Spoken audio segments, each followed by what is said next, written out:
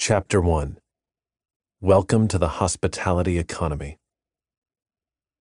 At home, we were on top of the world.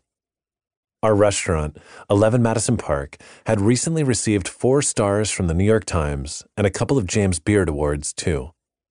But when my chef partner Daniel Hume and I arrived at the cocktail reception the night before the awards for the 2010 World's 50 Best Restaurants, we understood.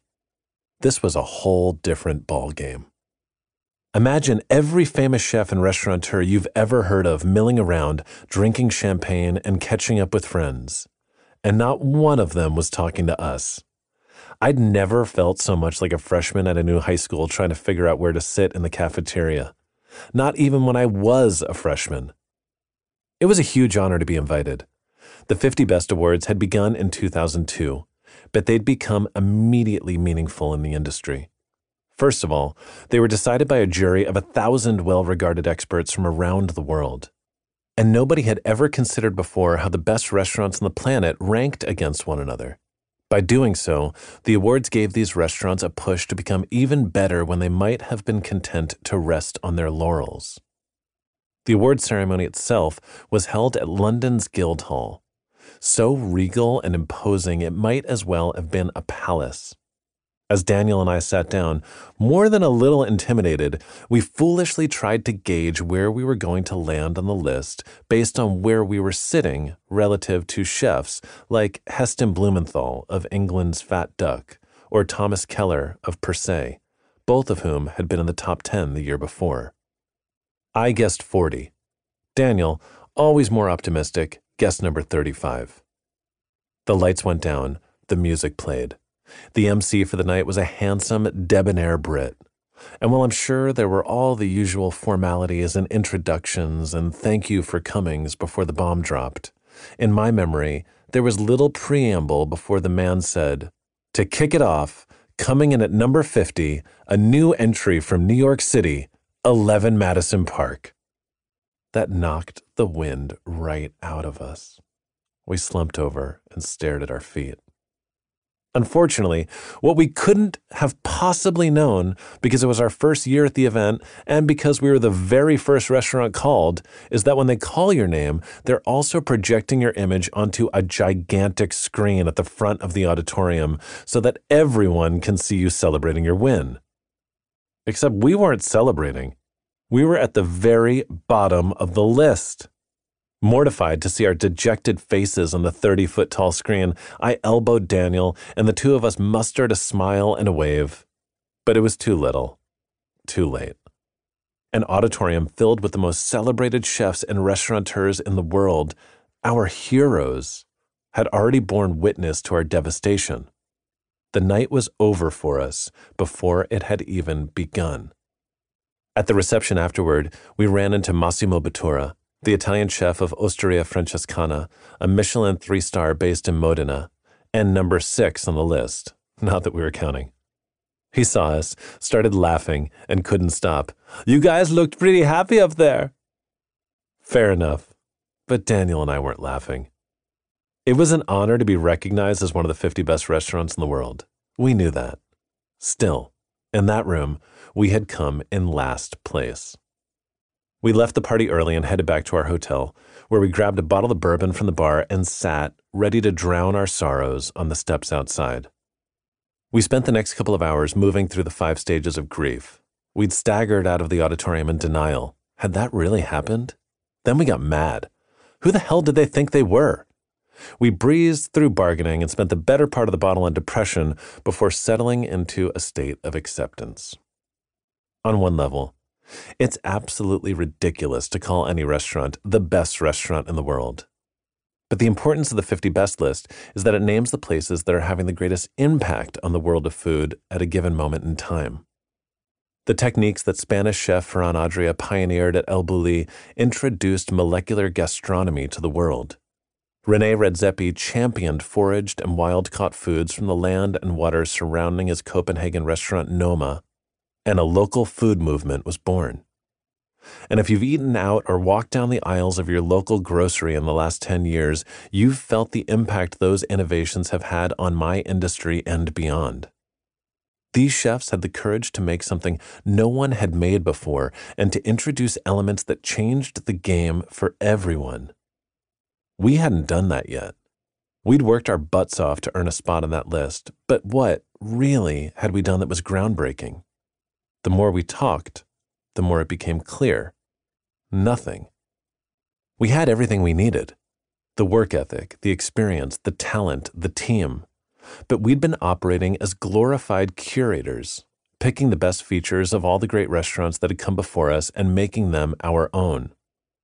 Our restaurant was excellent and made a lot of people happy, but it hadn't yet changed the conversation. When I was young, my dad gave me a paperweight that read, "What would you attempt to do if you knew you could not fail?" That's what I was thinking about when Daniel and I wrote, "We will be number one in the world," on a cocktail napkin. It was very late, and the bottle was mostly empty by the time we stumbled back to our respective rooms. I was exhausted, but my mind kept racing back to that napkin.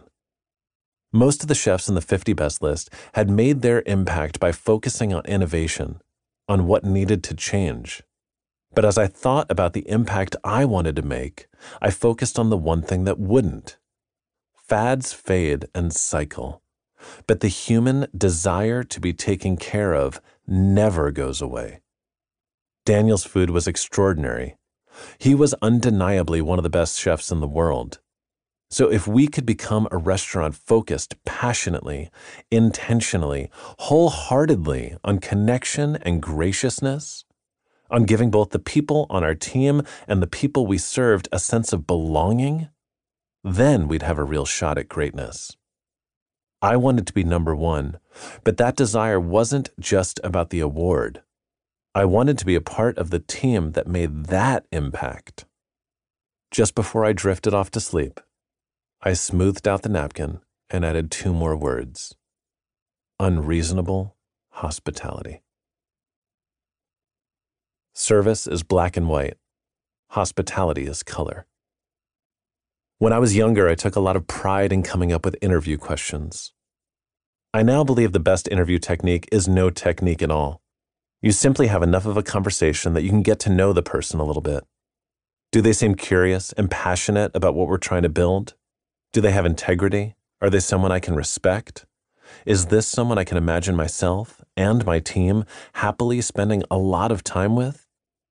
But before I had the experience to let the conversation flow, one of my favorite questions to ask was, what's the difference between service and hospitality? The best answer I ever got came from a woman I ended up not hiring. She said, "Service is black and white. Hospitality is color." Black and white means you're doing your job with competence and efficiency. Color means you make people feel great about the job you're doing for them. Getting the right plate to the right person at the right table is service. But genuinely engaging with the person you're serving so you can make an authentic connection, that's hospitality. Daniel Hume and I spent 11 years turning 11 Madison Park, a beloved but middling 2-star brasserie serving seafood towers and soufflés, into the number 1 restaurant in the world. We got on that 50 Best list by pursuing excellence, the black and white, attending to every detail and getting as close to perfection as we could. But we got to number 1 by going technicolor, by offering hospitality so bespoke, so over the top, it can be described only as unreasonable. We had a radical idea of what the guest experience could be, and our vision was unlike any other out there. You're not being realistic, someone would invariably tell us every time we contemplated one of our reinventions. You're being unreasonable. That word, unreasonable, was meant to shut us down, to end the conversation, as it so often does. Instead, it started one and became our call to arms, because no one who ever changed the game did so by being reasonable. Serena Williams, Walt Disney, Steve Jobs, Martin Scorsese, Prince. Look across every discipline, in every arena, sports, entertainment, design, technology, finance. You need to be unreasonable to see a world that doesn't yet exist. Chefs at the finest restaurants in the world had long been celebrated for being unreasonable about the food they served. At 11 Madison Park, we came to realize the remarkable power of being unreasonable about how we made people feel. I'm writing this book because I believe it's time for every one of us to start being unreasonable about hospitality. Of course, I hope everyone in my own industry reads this book and makes that choice. But I believe this idea can result in a seismic shift if it extends beyond restaurants. For most of this country's history, America functioned as a manufacturing economy. Now, we're a service economy, and dramatically so. More than 3/4 of our GDP comes from service industries. So whether you're in retail, finance, real estate, education, healthcare, computer services, transportation, or communications, you have an incredible opportunity to be just as intentional and creative, as unreasonable, about pursuing hospitality as you are about every other aspect of your business. Because whether a company has made the choice to put their team and their customers at the center of every decision will be what separates the great ones from the pack. Unfortunately, these skills have never been less valued than they are in our current hyper-rational, hyper-efficient work culture. We are in the middle of a digital transformation. That transformation has enhanced many aspects of our lives, but too many companies have left the human behind. They've been so focused on products, they've forgotten about people. And while it may be impossible to quantify in financial terms the impact of making someone feel good, don't think for a second that it doesn't matter. In fact, it matters more. The answer is simple, if not easy.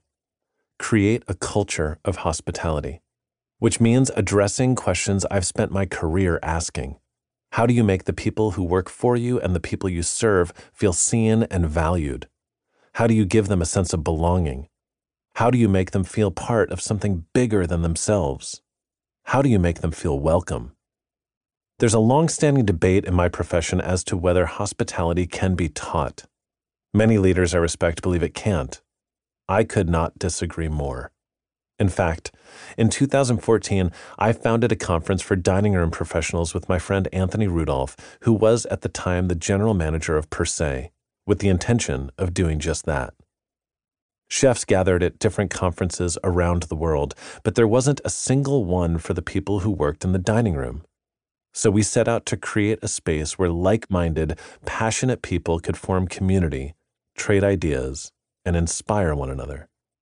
And in doing so, evolve our craft.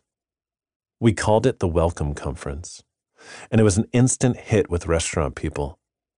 Dining room professionals from all over the country attended lectures, networked over drinks, and went home reinvigorated.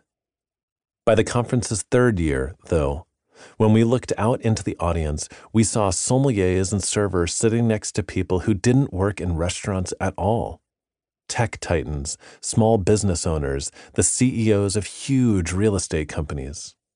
These people believed, as I do, that how they served their clients was as valuable as what they served. And they knew that what they could learn from leaders in my business could supercharge how they ran theirs. When you create a hospitality-first culture, everything about your business improves.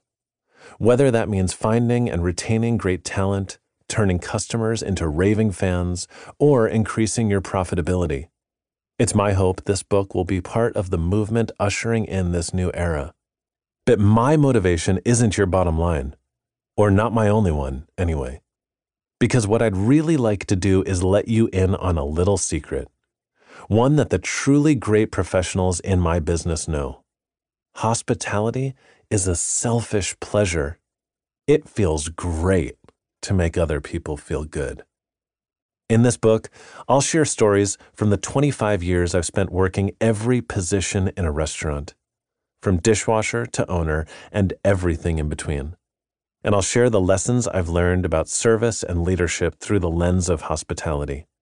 The little ones, the big ones, and the little ones that turned out to be big ones. Everything, in other words, you need to turn the world from black and white to color. For you, the people you work with, and the people you serve. Welcome to the hospitality economy.